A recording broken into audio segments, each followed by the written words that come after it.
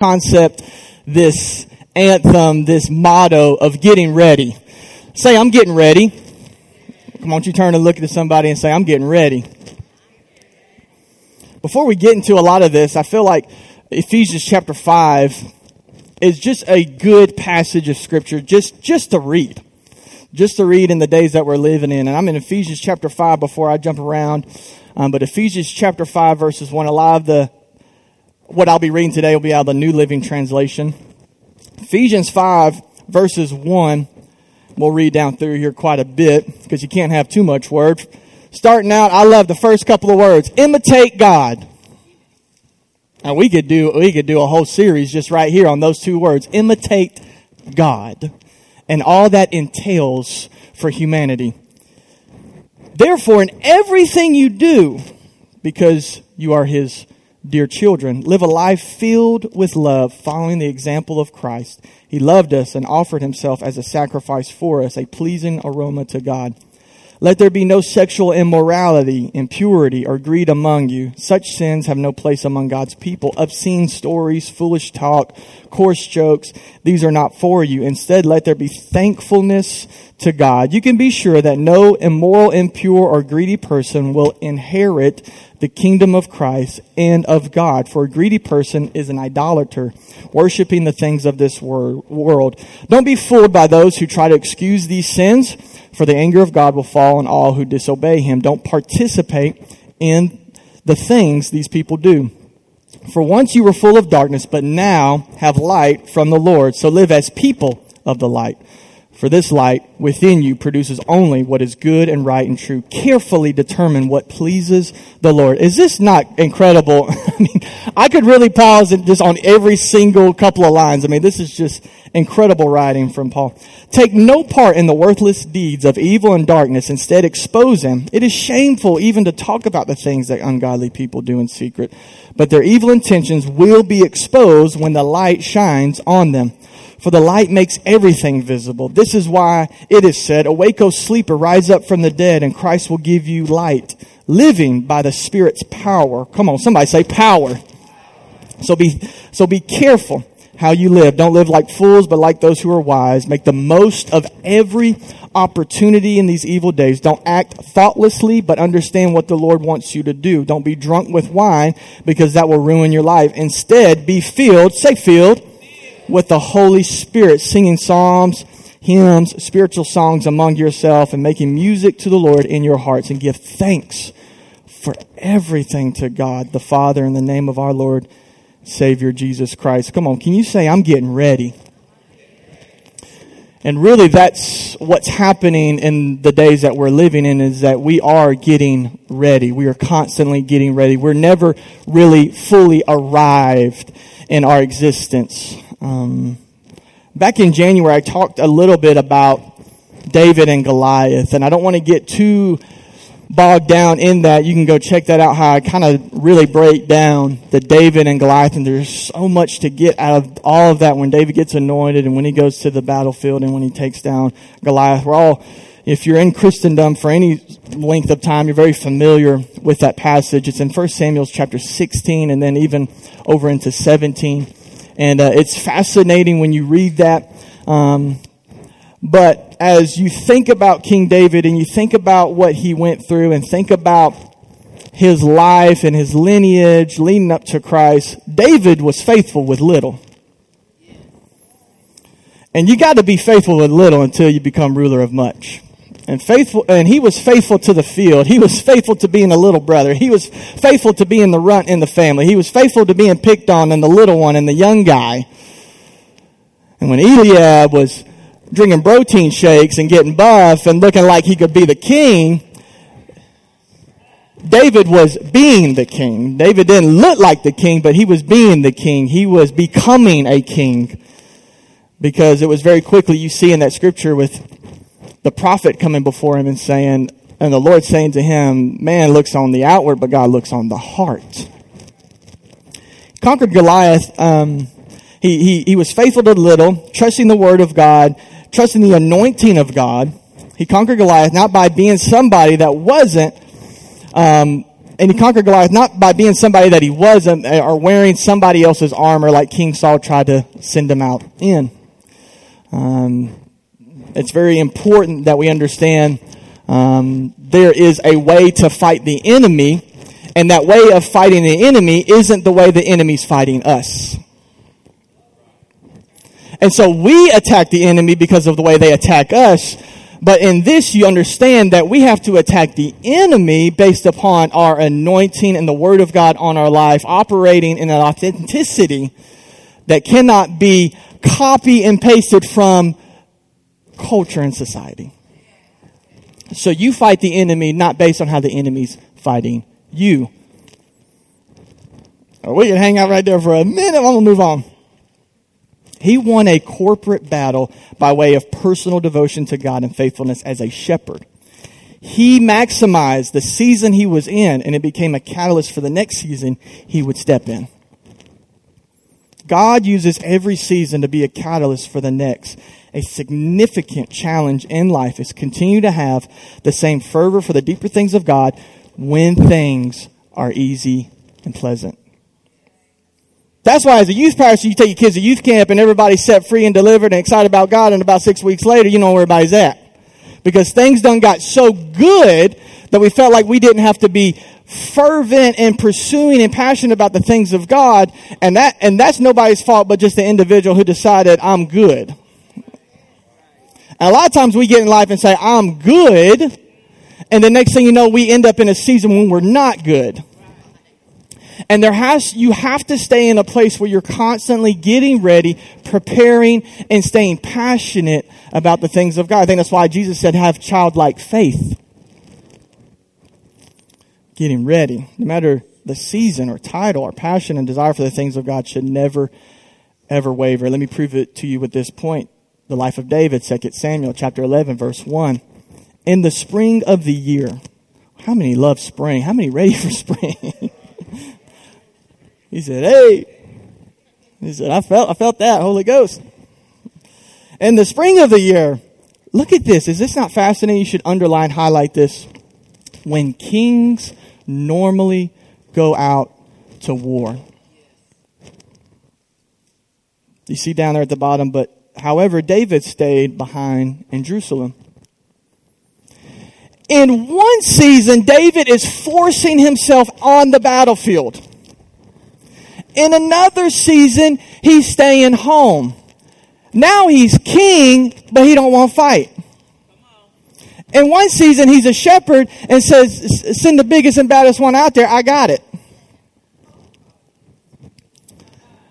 No matter what your title is, no matter what season you're in, no matter what providence or goodness or whatever, wherever you at, there has to be a mentality among the people of God to continue to fight for the things of God.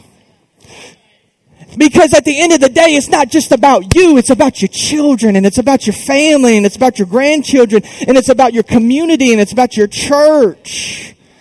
I wish somebody would just hear me this morning. Your passion for the things of God isn't just for you, friend. It isn't just about you. It's about others around you, and it's about your children, and it's about family, and it's about God doing things from one generation to the next. I'm telling you, friend, whether I'm in ministry, whether I'm a counselor, whether I'm working on the refinery with my dad or doing construction, wherever I'm at, the same passion and the same desires cannot waver. It can't change. It cannot change. There's too much at stake. That's why oftentimes in my home, I try to make sure that there's worship music playing and that my daughters see me worshiping. They hear me praying. I don't want them to think that this is just what dad does. This is just dad's work. This is just dad's job. But this is dad's life. This is dad's passion. This is what he just loves to do. And so instead of just praying with her just at night, there'll just be random times in the playroom where I'll just pray, and she's like, I'm not ready to go to bed because I know I've created that. Like, I ain't trying to go to bed. I'm understanding that there is a system that's been kind of in place, and it's not bad, but at the same time, I want to create a better system and a better rhythm that lets you know that this isn't just a prayer at night. This is a prayer of our life, and this is just a rhythm of just who we are, and that Worship is just not something that we do, but it's who we are. And that prayer isn't just something over dinner or before we go to sleep at night. And that's fine. That's great. But it's who we are. Church, I believe we're getting to a place in society where we have to make it very clear that this is who we are. This is not a Wednesday, Sunday thing. This is who we are. That I'll pray with you right here in the Walmart line, friend. I'll worship with you right here in the spring when the kings normally go out to war. David stayed in Jerusalem. Again, so much to gain from the rest of the verses that go on from this. But David forgot where he came from. He forgot his purpose. His purpose was being a warrior of worship. Don't lose your fight. Don't lose your passion. Don't lose your fervor. Don't lose your childlike faith. Don't lose your drive. Don't lose your faith. Don't lose your song. Don't lose your dance. Don't lose your shout. Don't lose your prayer life. Don't lose your giving. Don't lose your Bible study. Don't lose your life group. Don't lose your hunger. Don't lose your desire for the more of God. If He's given you breath in your lungs, if you are here, it's for purpose. Amen.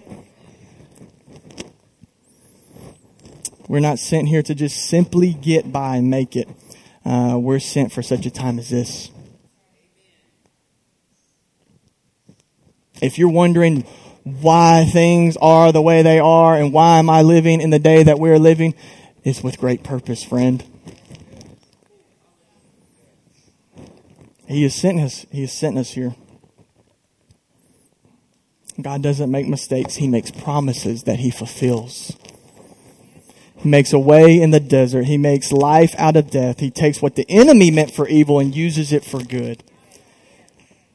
You may be a king, David, but don't forget about the time you forced your way out onto the battlefield to kill a giant. And now when it's time for you to go to war, you're staying home. You're outside the purpose by which you were created. Remember the day you were anointed. Remember what God said to you, and remember what it looked like when the giant fell. Remember the people of God that were set free.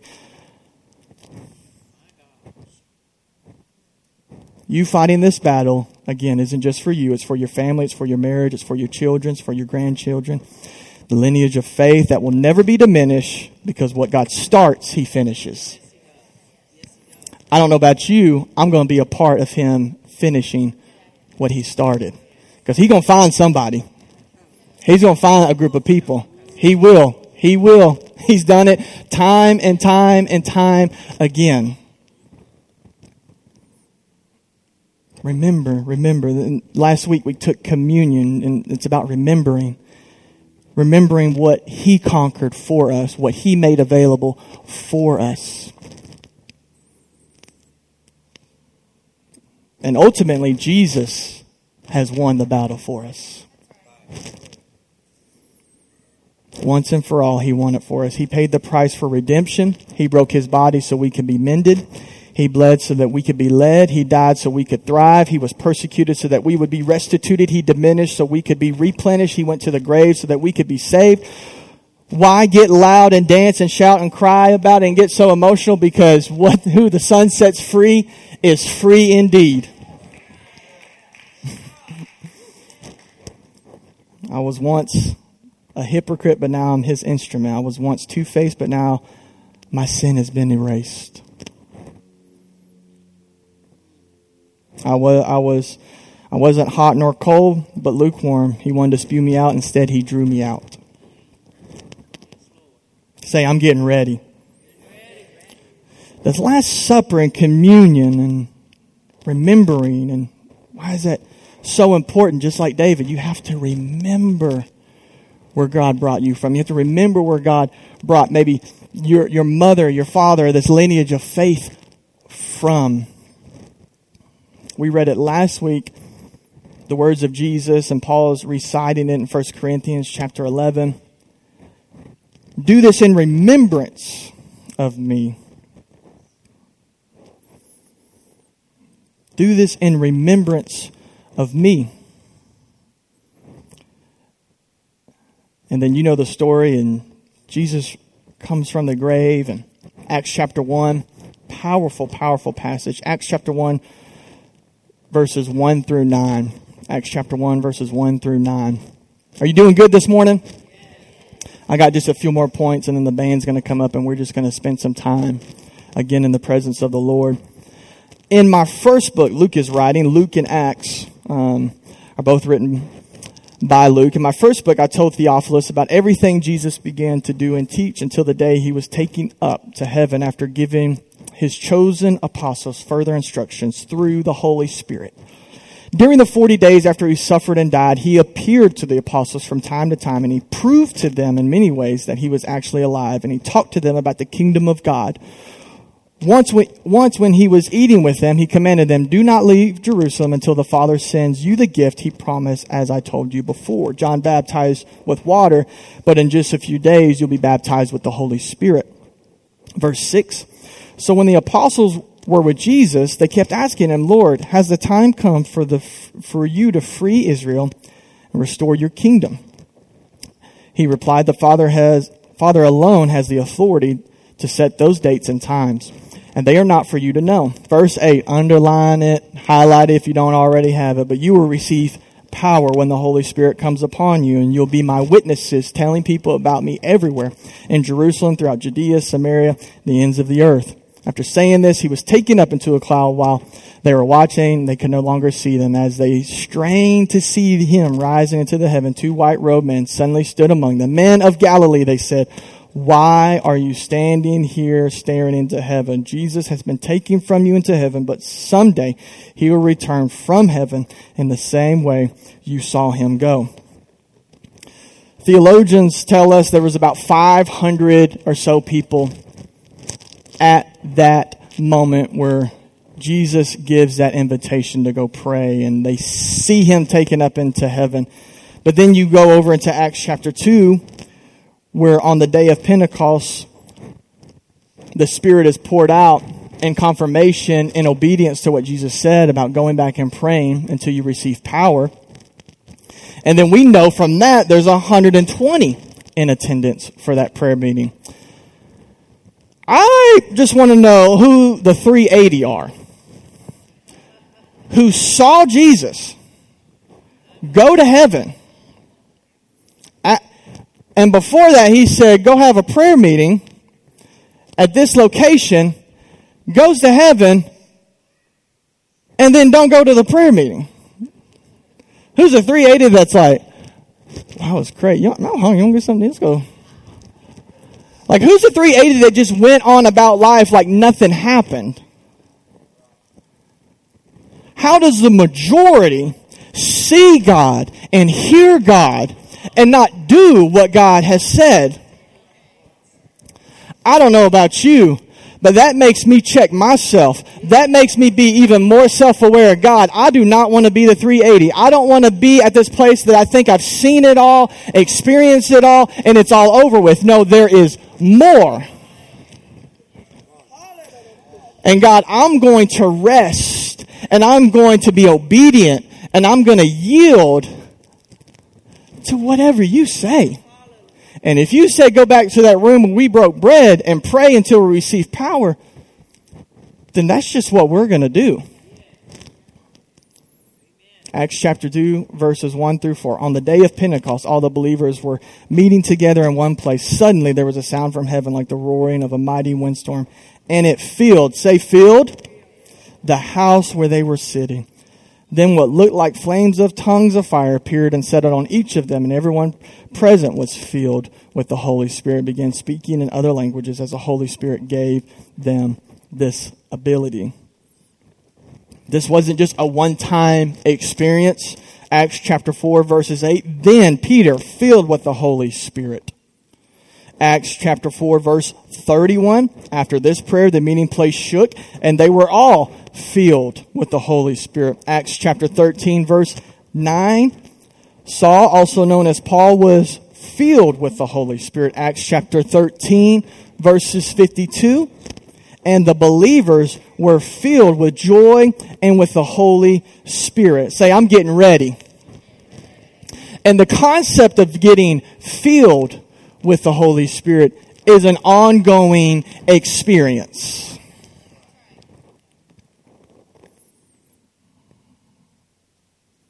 If the band wants to go ahead and prepare to come up, I'm just going to land this thing in just a few more main points. How many of y'all are thankful for this worship team? My goodness. They put in a lot of time and effort to be able to allow us to have the experience that we get to have every single week. And, last week we prayed Pastor Ishmael. How many enjoyed Pastor Ishmael last Sunday? My goodness. My man. On fire. But he prayed in the second service, he prayed for the pastoral staff, and he prayed for us, and the church prayed. And we began to and those others began to come forward and begin to pray for different members of the church. And I want, as the band just kind of starts to lay down just a little bit of a background music, I just want us to just take a moment, just right in your seat, just stretch your hand and I just want to say a prayer blessing over this worship team. Amen. Let's just do that for just a moment. Lord, we thank you for this team of worshipers. And God, we understand that our worship isn't dependent on what they do or what they sing. God, our worship is on us. And God, we thank you for a team that pursues God and goes after God after a long week of work. When they're tired and they're exhausted, and they still push and they still pursue and they still go after the things of God and the presence of God. When they don't feel like it, they put on a smile, they sing the song, they play the instrument, and they put aside their flesh and how they feel. And God, we ask that in an increased measure, your anointing and your presence and your strength and your ability over their lives, God, and let blessing upon blessing come to their lives, God. Continue to anoint them to lead us into everything that you have for us. And we are thankful for them today. And everybody said amen. A few more key points, and I want us to sing this song that's very fitting for the message today. If you've been to Israel, I have not. I have to go. I will go. I'm saying that by faith in a lot of ways, but I am in my mind and in my heart planning to go. I've heard so many incredible accounts of my friends and colleagues that have gone and wanting to tell me everything they've seen and experienced. And one thing I found very fascinating from those that I know dearly that have went is that when they go to so if you don't know, where Jesus and the disciples had communion is where the upper room was. It's where he said, go back to the upper room. I find, and as I'm being told this, I'm just like, Lord's just bombarding me with all these thoughts that it's in the place of remembrance that you get more. It's in the place that you remember what I've done where I'm going to pour out more. It's not about just tradition. It's just about honoring what I've done so that you can see what I can do. And there's no way we can see what he's done if we haven't been thankful for what thankful for what he's going to do if we're not thankful for what he's already done. Are you hearing me this morning? What's even really fascinating is that, okay, it's on the upper room, it's the second floor. The bottom floor is the tomb of King David. I'm wondering why King David was mentioned early on in the message.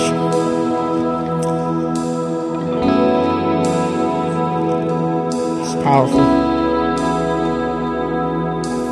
Our infilling is a direct reflection of our outpouring. When we give our fullness in worship, he gives us the fullness of his Spirit.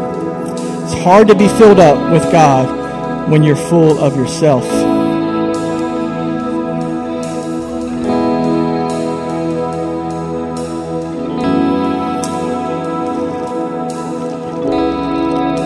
The more of God, the outpouring of the Spirit of God is built on the praise of God.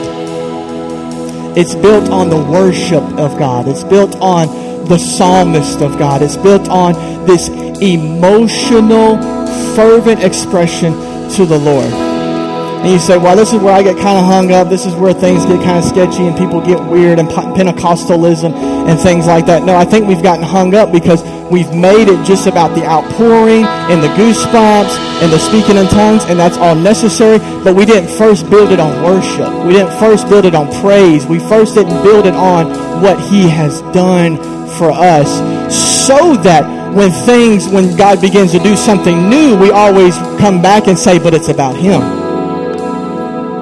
Amen. I want you to stand on your feet with me this morning.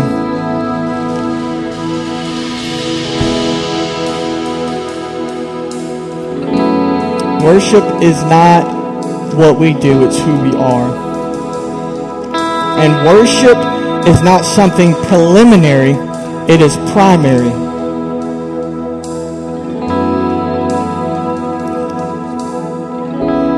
In a theological sense, we preach due to sin, but we worship due to design. This is what we were created for. Isaiah 43:21. I have made Israel for myself, says the Lord. And they will someday honor me before the whole world. Psalms 150:6, and you can see several Psalms that say words like this. Let everything that breathes sing praises to the Lord. This is why we're created.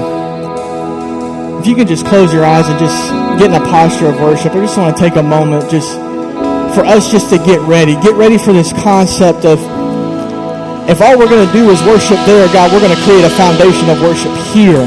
Not just in this church or ministry, but in my life, in my heart and soul. Why don't you just do that right now as the band leads us for a few moments.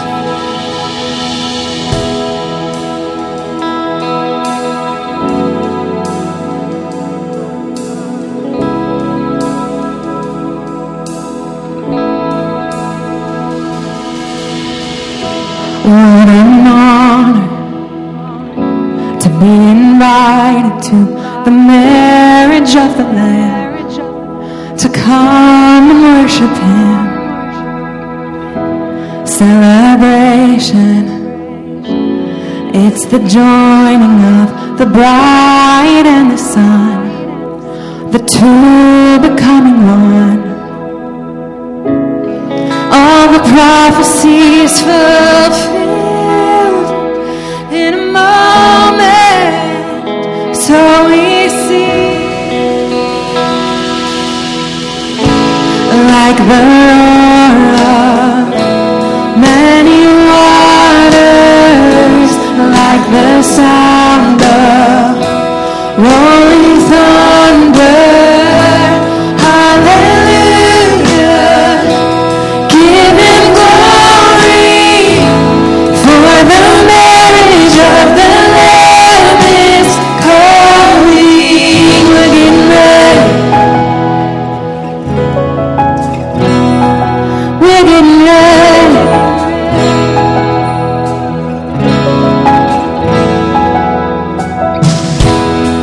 With wonder, as we behold the man with fire in his eyes, the very word of God.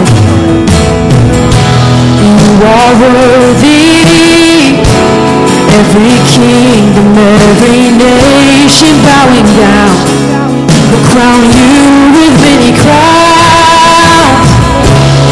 Every creed and tribe and tongue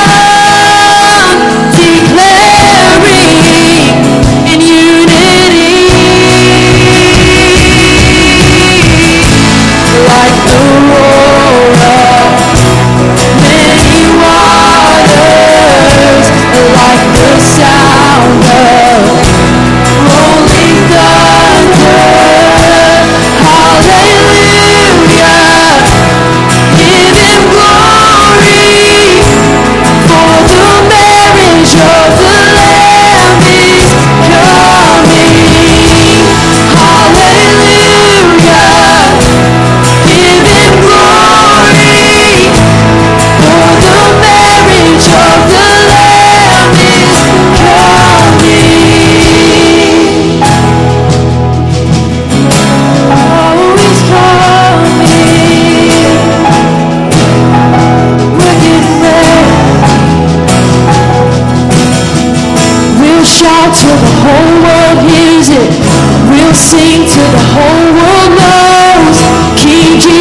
Jesus, He is faithful. He is the blessed hope. Come on. We'll shout till the whole world hears it. We'll sing till the whole world knows. King Jesus, He is faithful. He is the blessed hope. We'll shout till the whole world hears it. We'll sing till the whole world knows. King Jesus, He is faithful. He is the blessed hope. We'll shout till the whole world hears it. We'll sing till the whole world knows. King Jesus, He is faithful. He is the blessed hope. Getting ready, getting ready, getting ready, we're getting ready, getting ready, getting ready, we're getting ready, getting ready, getting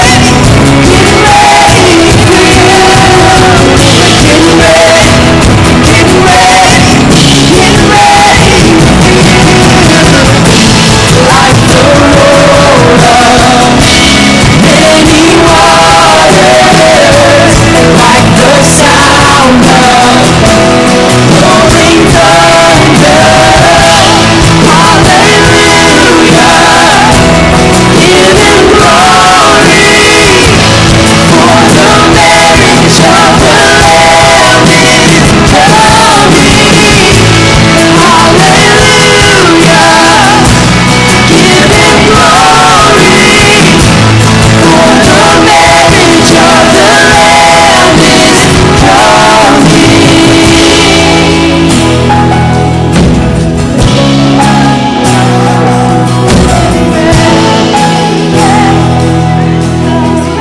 Let everything that has breath sing praise to the Lord. Come on, we're getting ready. Can you think about just that glorious day where we'll be one, we'll be unified, there'll be no division, there'll be no blurriness, there'll be no wondering, there'll be no acting out on faith, there'll be visible, tangible experience with the Son of God. And I'm thankful if that's His intention in heaven, that's His intention on earth. To allow there to be such a communion, such communication, such a connection between us and His bride, between the bride and with Jesus, that there is no separation. Come on, one more time, just lift those hands. And whatever God means to you, I just want you to just take another moment before we dismiss and just let God know. What does He mean to you, friend? What has He done for you? Come on, just take a moment and give Him praise, give Him thanksgiving. Thank you, Jesus. Thank you, Jesus. Yeah, that's good. Come on, just for a few more moments. Come on, this is going to be built on praise. It's going to be built on worship. It's going to be built on the magnification of Jesus Christ, the Son of God.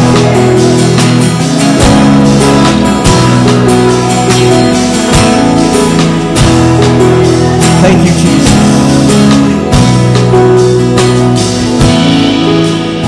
I can't help but just share this one more thought. In 1 Corinthians chapter 15, Paul starts talking to us about our glorified bodies. I can't wait to get my glorified body because I'm going to be 6'4", about 250, and about 3% body fat. I'm going to be windmilling. I ain't going to be tearing no ACL. I ain't doing none of that, you know. I'm going to be a beast in that glorified body. And how there'll be no sickness, and it'll just... But when the disciples saw Jesus, John chapter 20, verse 24, the Bible says this: one of the 12 disciples, Thomas, was not with the others when Jesus came. They told him, "We have seen the Lord." But he replied, "I won't believe it unless I see the nail wounds in His hands, put my fingers into them, and place my hand into the wound in His side." 8 days later, the disciples were together again, and this time Thomas went with them. The doors were locked, but suddenly, as before, Jesus was standing among them. "Peace be with you," He said. Then He said to Thomas, "Put your finger here and look at my hands, and put your hand into the wound in my side. Don't be faithless any longer, believe." Is it fascinating to you, as it is to me, that we get glorified bodies, but Jesus still has His scars?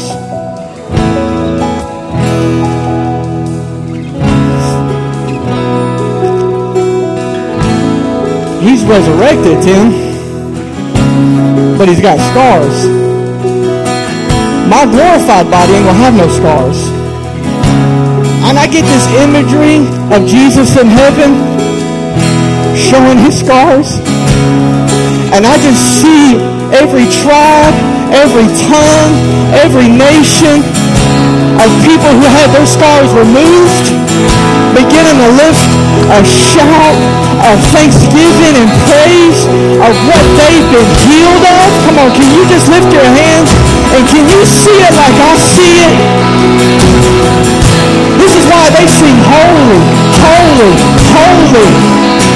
That's their song they just keep singing because they can't get over the fact that he is set apart from anything that they've ever experienced before. We love you today, Jesus. And like Thomas, God, we want to have our own experience with you. We're not going to take somebody else's word for it. I don't believe Thomas was doubting. He just wanted his own experience.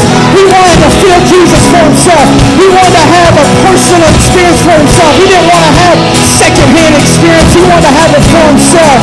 Come on, can you lift your hands and say, I'm getting ready. We're getting ready, Jesus.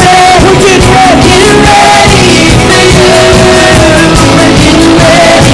We're getting ready. Getting ready for you. We're getting ready. Getting ready. Getting ready for you. Jesus. Getting ready. Getting ready for you.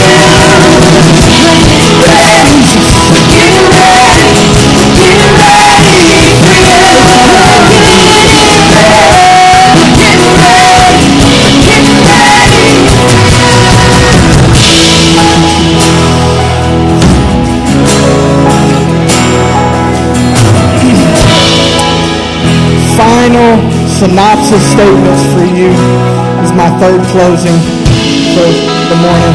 Stay faithful to the season you are in, no matter how mundane. Your faithfulness to where you are now will in turn turn into his anointing on where you're going then. The anointing will give you power for corporate victory. When times are good, don't forget where he brought you from. Karen Wheaton would say it like this: there's always more. Where you stop is where you stop. And the more of God is built on the praise of God. Come on, can we just one more time just give God a hand clap, a shout of praise this morning? Love you, Jesus.